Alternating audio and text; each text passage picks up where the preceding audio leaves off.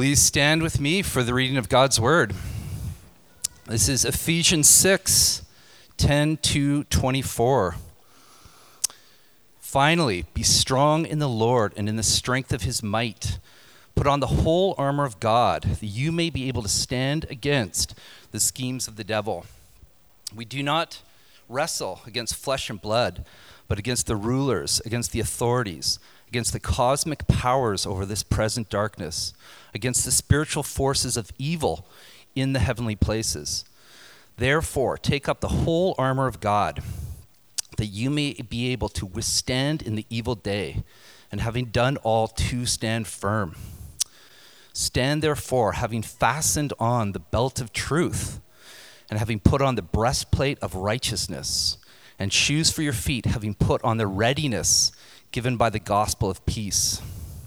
In all circumstances, take up the shield of faith, with which you can extinguish all the flaming darts of the evil one, and take the helmet of salvation and the sword of the Spirit, which is the word of God, praying at all times in the Spirit, with all prayer and supplication. To that end, keep alert with all perseverance, making supplication for all the saints, and also for me, that words may be given to me in opening my mouth boldly to proclaim the mystery of the gospel, for which I am an ambassador in chains, that I may declare it boldly as I ought to speak. So that you may also know how I am and what I am doing. Tychicus, the beloved brother and faithful minister in the Lord, will tell you everything. I have sent him to you for this very purpose, that you may know how we are, and that he may encourage your hearts. Peace be to the brothers, and love with faith from God the Father and the Lord Jesus Christ. Grace be with all who love our Lord Jesus Christ with love incorruptible. This is the word of God.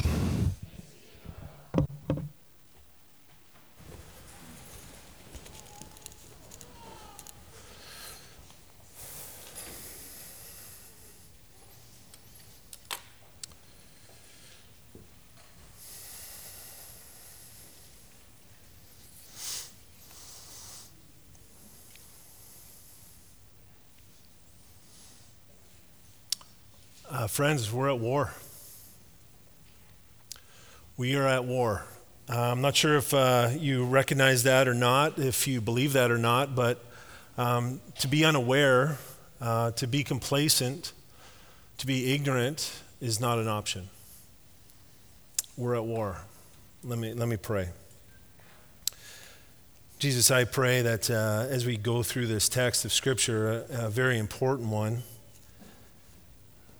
Lord, that you will soften, that you will mold, that you will instruct our hearts, that you'll bring application into our hearts that will please and honor and glorify your name and not ours. That we will not look to our evil motivations, but they will look to you to glorify your name, because as we've already learned in this amazing letter to the Ephesus church, that we are slaves of yours, that we are children of yours, and that we are your bride. And so help us submit out of reverence for your name. In this we pray. Amen. Well, as we close off this letter of the church to Ephesus, it's a powerful one. It's one that we've walked through already. It's the first three chapters. If you remember, it's the wealth of the gospel, the good news, the beauty of the gospel of Christ's gospel to us. It is the wealth, and we've named it that. And then the next couple of chapters, 4, 5, and in the beginning of 6, is the walk of the gospel. It's like believing that those chapters 1, 2, and 3 of all the blessings that we get from Christ, and now we are called to walk them out. And then here now in chapter 6, as we've just heard read from Tim, is the warfare. And so I've broken this text up into a few sections with subpoints, and I want to go a little bit faster through this first point so that we can get to something that we're going to do a little bit differently this morning and actually apply some of that application. But the 3 points I've broken this text into is the intro to the real war, verses 10 through 12, and then the armor, and then the shared stories of victory. And so we want to hit those, and there's, like I said, a couple subpoints under 1 and 2, and then we'll get into it. And so look again, just take your Bibles out, look again at chapter 6, verses 10 through 12. And it's on the screen for us as well if you don't have a Bible. But it says this: "Finally, be strong in the Lord and in the strength of his might. Put on the whole armor of God, that you may be able to stand against the schemes of the devil." There's your war. "For we do not wrestle against flesh and blood, but against the rulers, against the authorities, against the cosmic powers over this present darkness, against the spiritual forces of evil in the heavenly places." It's interesting. Look at that first word, finally. Finally. So the danger with this passage is to separate this text from the entire storyline of God and in the letter of Ephesus, to Ephesus, the church of Ephesus. And that's what's done oftentimes within the church. They go, this passage here is your spiritual warfare passage.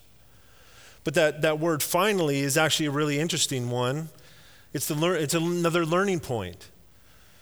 Right? It's not a light one. Paul is introducing us to a war that we cannot see, but we experience daily. See, as we are introduced to the real war, there are a few instructions under this first point that each of us need to see, but not just see, keep one another accountable to. And that's why we have community groups, to be a part of one another's life throughout the week. And these 3 points, you can see them right in the text. You've already seen them. These sub-points are to be strong, to be in the center of Jesus' strength, and to know who you're fighting. So be strong. Let's rewind a bit and look at a couple of chapters before here. In chapter 1, verse 19 through 23, in the same book here, it says, "Having the eyes of your hearts enlightened, that you may know that what is the hope to which he has called you." Like, what has he called you to? And remember, we're right now, anyways, be strong. This is the base. Like, we're at the base of the army. Like, we haven't gone onto the war field yet, right? Onto the field of war, but yet we're at the base. The general's got us all lined up, ready to go. We're all saluted, ready to put on our armor. And he's going, be strong. Remember the hope that you have. Remember these things. And it continues, what are the riches of his glorious inheritance in the saints? And this is the general reminding us. And what is the immeasurable greatness of God the Father's power toward us who believe, according to the working of his great might that he worked in Christ when he raised him from the dead and sealed him at the right hand in the heavenly places, far above all rule and authority and power and dominion, and above every name that is named, not only in this age, but also in the one to come. And he, God the Father, put all things under Jesus' feet and gave him as head over all things to the church, which is the body, his body, the fullness of him who fills all in all. So the call here from the general Paul to us as the church is to be strong in him, to recognize that God the Father provides the strength through Jesus, the Son, and seals us with the Holy Spirit. Another chapter, in chapter 3, you see in 16 through 19, I'm not sure if it's on the screen or not, but it says this, that according to the riches of his glory, he may grant you to be strengthened. That he is the one that grants you strength with power through his Spirit in your inner being, so that Christ may dwell in your hearts through faith, that you being rooted as you go out to war, that you be rooted and grounded in love, may have strength to comprehend with all the saints what is the breadth and length and height and depth which we already sung, and to know the love of Christ that surpasses knowledge, that you may be filled with all the fullness of God. See, or other parts of Scripture like Romans 4:20, speaking of Abraham's faith when he was 100 years old and his wife 75, and an angel comes to him and says, "You're going to have a son," and he responds with complete faith. It says in Romans 4:20 that there is no unbelief made him waver concerning the promise of God, but he grew strong in his faith as what? As he gave God the glory. So General Paul is going, give God the glory. Remember who has given you strength. It is him that empowers you. See, many ways to battle the schemes of the devil, but one clear way is by giving glory to God. Like last week, submit out of our core identity as wife, our core identity as the bride of our amazing groom, Jesus. Our core identity is to be child to the Father, and our core identity to be slave as the heavenly master. So in our submission, we are called to be strong in him. Our second subpoint is being in the center of Jesus' strength. Being in the center of it. How do we overcome the evil one? Well, you give glory to God, you know him, but also store the word in your heart. Be at the center of his strength, which is the word of God. Psalm 119:11 says, I have stored up your word in my heart that I might not sin against you. See, again, victory is being in the word and having the word of God abide in you. Many of the men and women here, we're walking through a Bible study of the book of Jude. And we're challenging all of us that are in that Bible study to memorize this book. This is waging war, friends. We're waging war by memorizing, by placing this on our hearts to wage war against the schemes of the devil. So the third subpoint in the intro here to the war, you're still, again, at the base. You're getting prepped to go to the war, is to know our enemy, to have a game plan, to know who you are actually fighting. So look at verse 12 again. It says, for we do not wrestle against flesh and blood, but against the rulers, against the authorities, against the cosmic powers over this present darkness, against the spiritual forces of evil in the heavenly places. Who we are not fighting is each other. We are not fighting each other. See, this is a big one. Why do you think Paul is saying this first? Because we fight. We fight each other. That's why. See, this is hard, right? Different thoughts on different issues. Thank goodness there has been some resolve over the course of history, but the enemy sneaks in all areas within the church, and he causes division.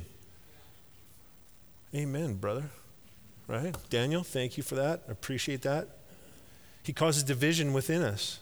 See, Paul is calling us to unite both Jew and Gentile. This is the whole theme of the book of Ephesians, is to unite us back into the eternal family of God. It's about him, not us. Both Jew and Gentile, husband and wife, child and father, and slave and master. To unite us as brothers and sisters when we have conflict, to fight eagerly for peace for the sake of God's name. Not to lord religiously over one another, but to forgive and think less of ourselves. To care for those around us, not lobbying laws at one another or heaving laws at one another, or your personal rights at one another. Right? This is not what the Christian faith is about. Again, we do not wrestle against flesh and blood. Paul is speaking about our spiritual opponents. The wrestle is with rulers, authorities, cosmic powers, and spiritual forces of evil. This is who we are at war with.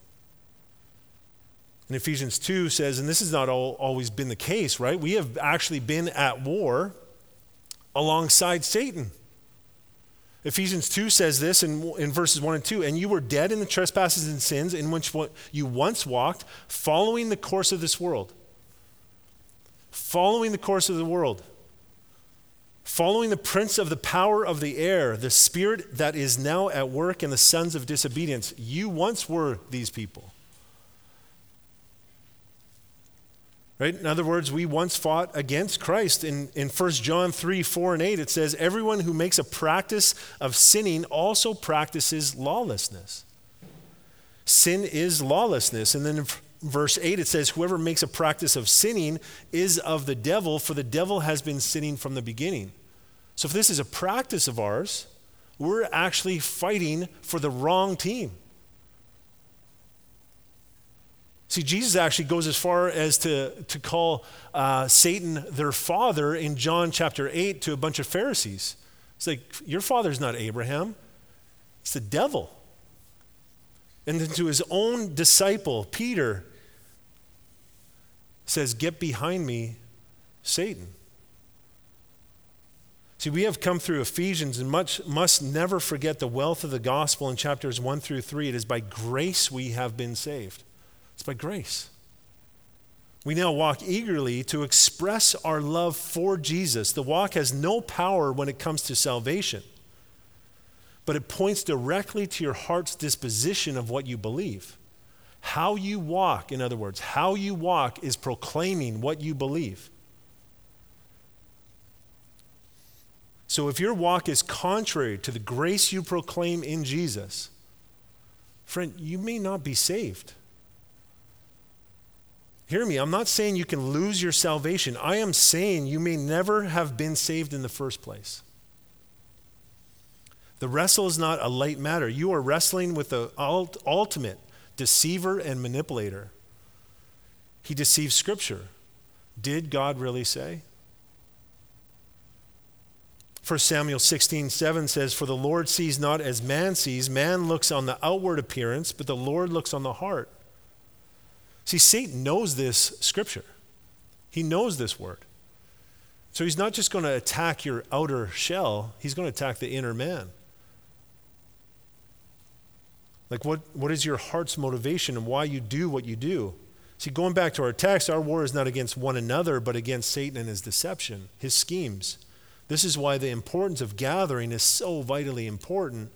And it says back in Ephesians 3:10, such a powerful section, again, same letter, flowing throughout the whole text of Scripture, so that through the church, the manifold wisdom of God might now be made known to the rulers and authorities in the heavenly places.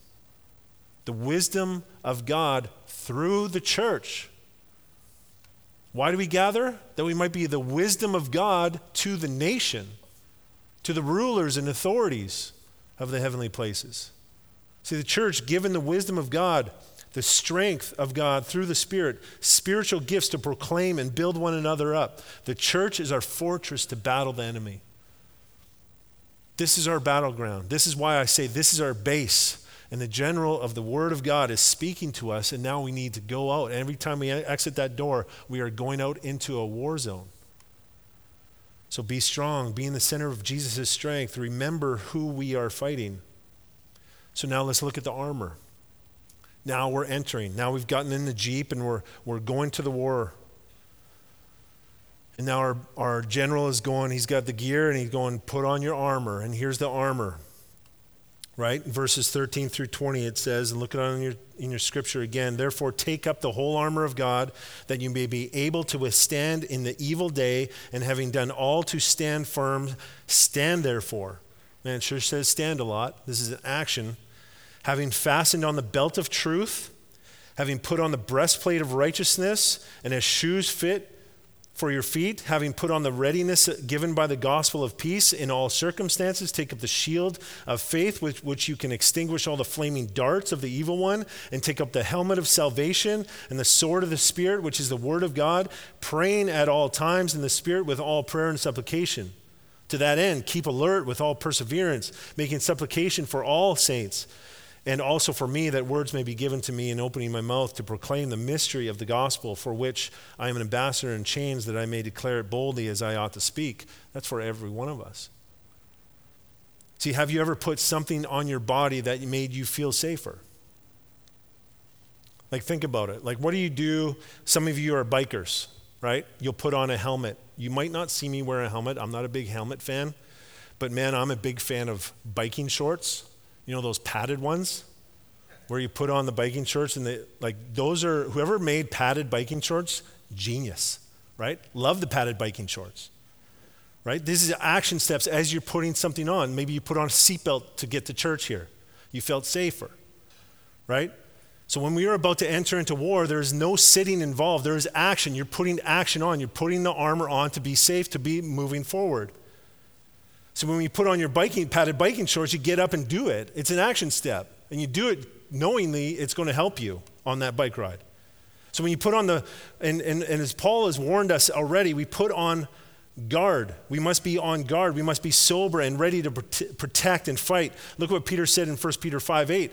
"Be sober-minded, be watchful. Your adversary, the devil, prowls around like a roaring lion, seeking someone to devour." Like, think about that. This is the word of God, which we all hold in high regard as our ultimate authority. And it is saying there is an enemy out that door that is prowling around wanting to kill you. Like, do you not think if that was the case, you would be much more readily into the word of God, putting on the armor? every single day you woke up and walked out your front door? An author named Kent Hughes put it this way: we must be convinced of these things if we are to succeed. You must go beyond evangelical lip service to a deep-souled conviction that bursts our simplistic religious shackles. Paul is specific about the nature of our evil opponents, and we must be as well. We got to start believing this stuff. In the next few minutes, let's take a look at the 7 weapons we have to battle against our enemy that we see in our text. And many of you know this. Many of you may have implanted this passage on your heart, memorized it. But let's take a look at it anyway. Starting in verse 14, it is the belt of truth. The belt of truth. The belt has been devised to cinch up and hold everything. I'm wearing a leather belt right now that I've had for probably, 15 years. This thing knows my body. It has been worn out, it has been stretched, it has been manipulated to actually cinch up and hold my pants up every single time I put it on. And it's got right where I put that pin is really indented in that one spot. Like that pin knows where it's going to go every single time because it's right there. See, even with a lot of movement, the belt in the right position around the waist will not be affected. This takes time. It needs to be worn and adjusted to fit the person's body perfectly. Like the belt of truth, truth in the life of a person is vitally important. Vitally important. Like we have already covered this in chapter 4, verse 25, where it says, therefore, having put away falsehood, let each one of you speak the truth with his neighbor, for we are members one of another. Vitally important. See, this might be taking it too far, but I don't think so. If truth is the fruit of communication between members of the body, giving life to friendship, giving life to the interpersonal relationship because you're speaking truth to one another, then lying, the opposite of this, to stretching the truth, which is just another word for lying, to lie to one another, is the rot. It rottens the fruit. It causes division. It causes interpersonal relationship and breakdown. It causes death. Like knowing I was going through this text, I watched a war movie this week, and man, I actually really kind of love war movies. I don't know why. Maybe because of this text like this, and there's a lot of war within the scripture, and there's battle, and there's a conflict going on. There's something in me that I like it. But I watched war. I wanted to get a sense of battle when it comes to armor. See, truth is vital when in the midst of war. If truth isn't communicated on the battlefield between soldiers, lives are seriously at risk. Like this war movie that I watched, there's this group that was hunkered down behind this hill, and there's bullets whizzing by their ears. And one was on the comms, and he was talking to the general very far away. And the general was like, get up and get moving. You got to take the hill. And he looks at he talks to the general, and he's like, we can't move. Every one of us would die. Speaking truth, I have to share this with you. There's a movement here. Truth as a Christian and the motivation behind what is spoken is actually eternally significant. Eternally significant. Like Romans 10, 9 and 10 says, if you confess with your mouth that Jesus is Lord and you believe in your heart that God raised him from the dead, it says you will be saved. If you confess anything other than Jesus is your Lord and Savior, that is eternally significant. So salvation is solidified by one's confession with their mouth, but so is eternal damnation. By what you hold to be true, you will either live eternally or suffer eternally. 2 options. Are you ready for the belt of truth? Have you cinched it up? Does it know what it's holding on to? Secondly, breastplate, the righteousness. The breastplate is the piece of armor that covers all your vital organs. Most importantly, your heart. So remember, this armor is not ours. It is God's armor. Again, in 6:10, it says, therefore, take up the whole armor of God. Like David, when he fought Goliath, I'm not sure if you remember the story. If you're familiar with it, I'll give you a quick synopsis, right? David, shepherd boy, King Saul was actually known to be a head taller than everybody else. And he goes, I want you to go put on my armor when you go fight Goliath. Well, the armor clearly did not fit. It would be like any one of you putting on my clothes. It would look really funny, right? They'd be way too big, but they seem to fit me, but they don't fit you. I was a youth pastor, and we went on a mission trip, and we did laundry, and these two girls got into my pants.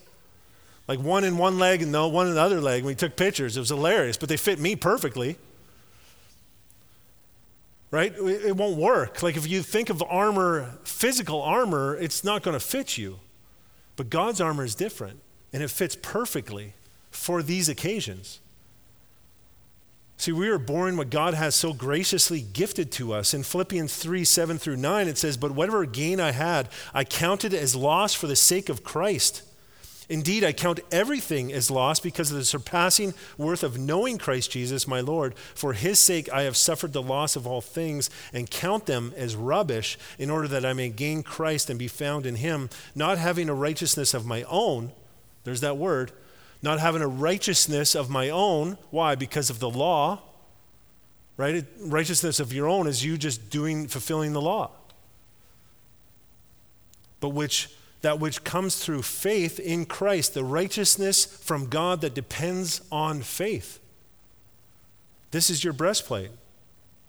Or 2 Corinthians 5:21, it says, for our sake he made him to be sin who knew no sin, this is Jesus, so that in him, in Jesus, we might become the righteousness of God. See, the breastplate that is held by truth is the righteousness that Jesus credits us during the great exchange of the cross.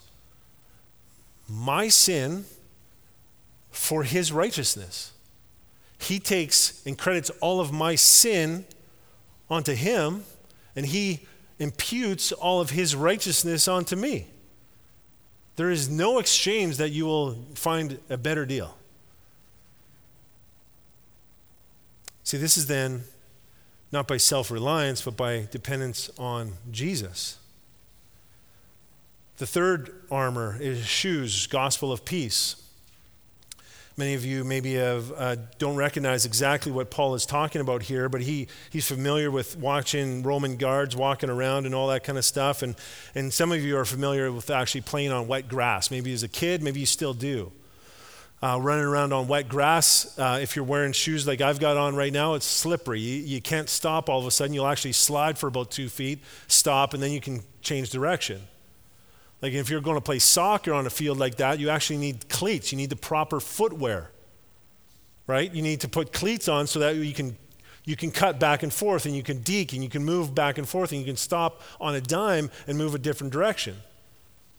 Well, Paul here is referring to the sandals, the feet, the shoes where these warriors were wearing, and they were open-toed sandals with long leather straps that they would tie around and cinch up very tightly so they would not move off, and they had metal spikes off the bottom just like soccer cleats.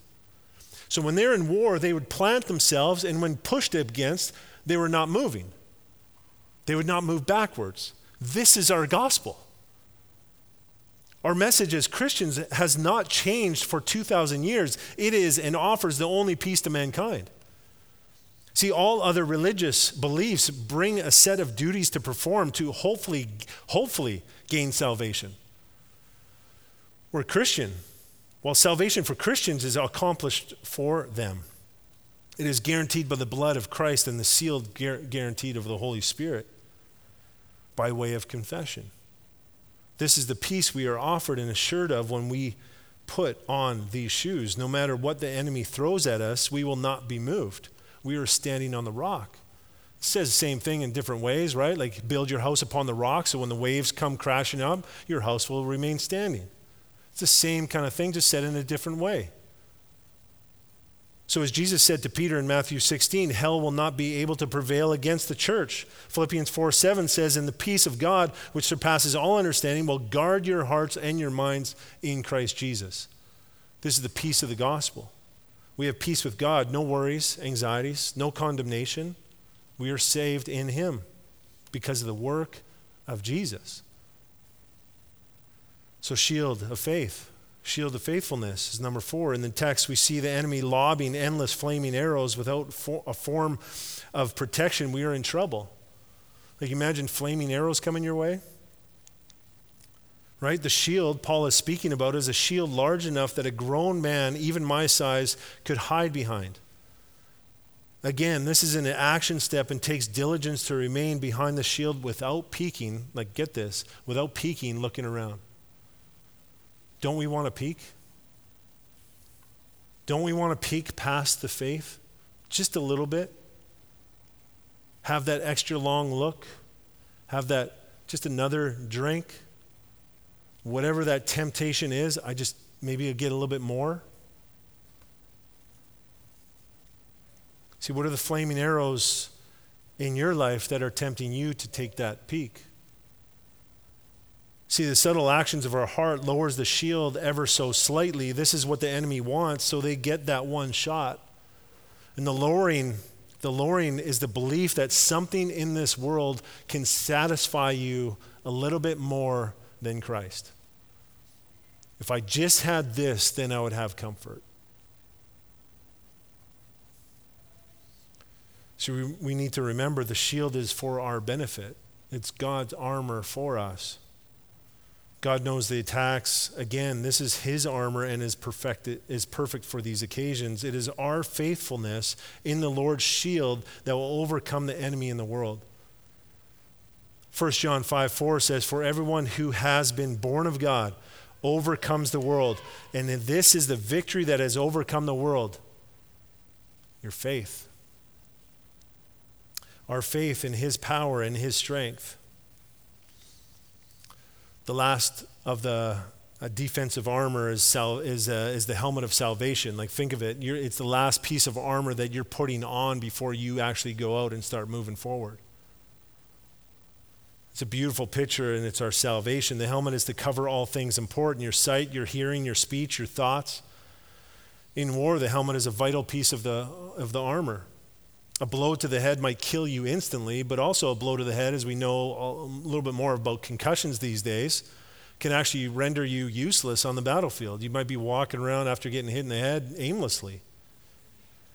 Right? You can see the helmet provides an assurance, the assurance of protection and hope within the war. See, spiritually, the helmet of salvation is the assurance of your salvation in and through Christ.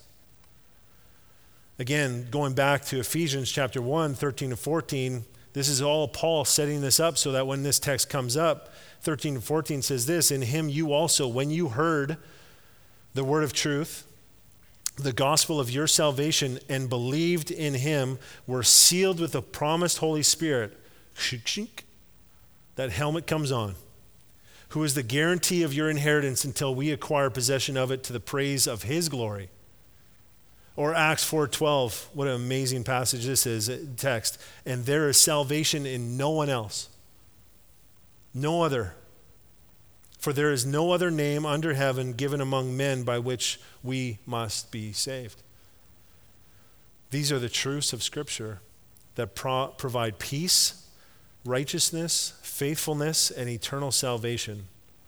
One author put it, the helmet instills an irrepressible hope in Christ. An irrepressible hope. It's like when you put on that helmet, it's like, I am now fully protected. And now I'm ready to go forward.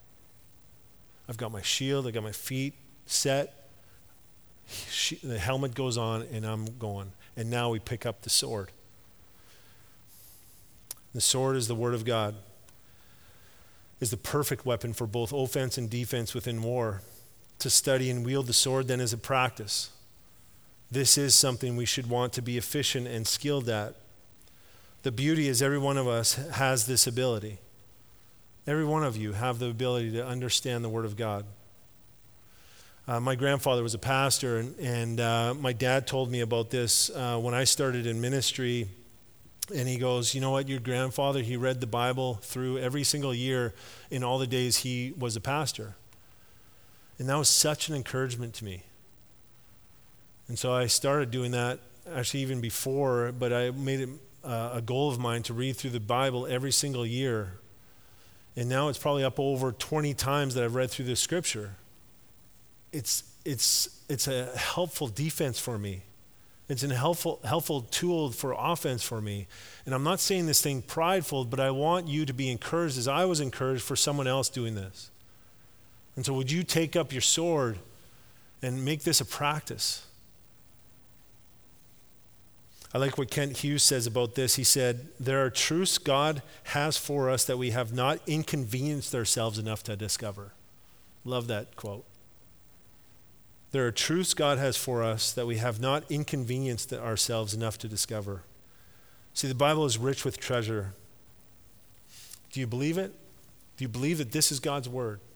Like, wouldn't you, knowing that there's a lion ready to devour you out that door, wouldn't you pick up the sword? The last one is prayer.